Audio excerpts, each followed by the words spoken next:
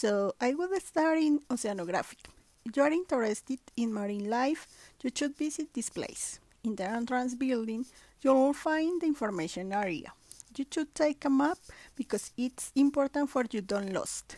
And then downstairs in the basement, on the right, you could find the candy store, and off the left, the shop of souvenirs. And you should find a little aquarium. When you go out of this building, go straight and walk until the shark area.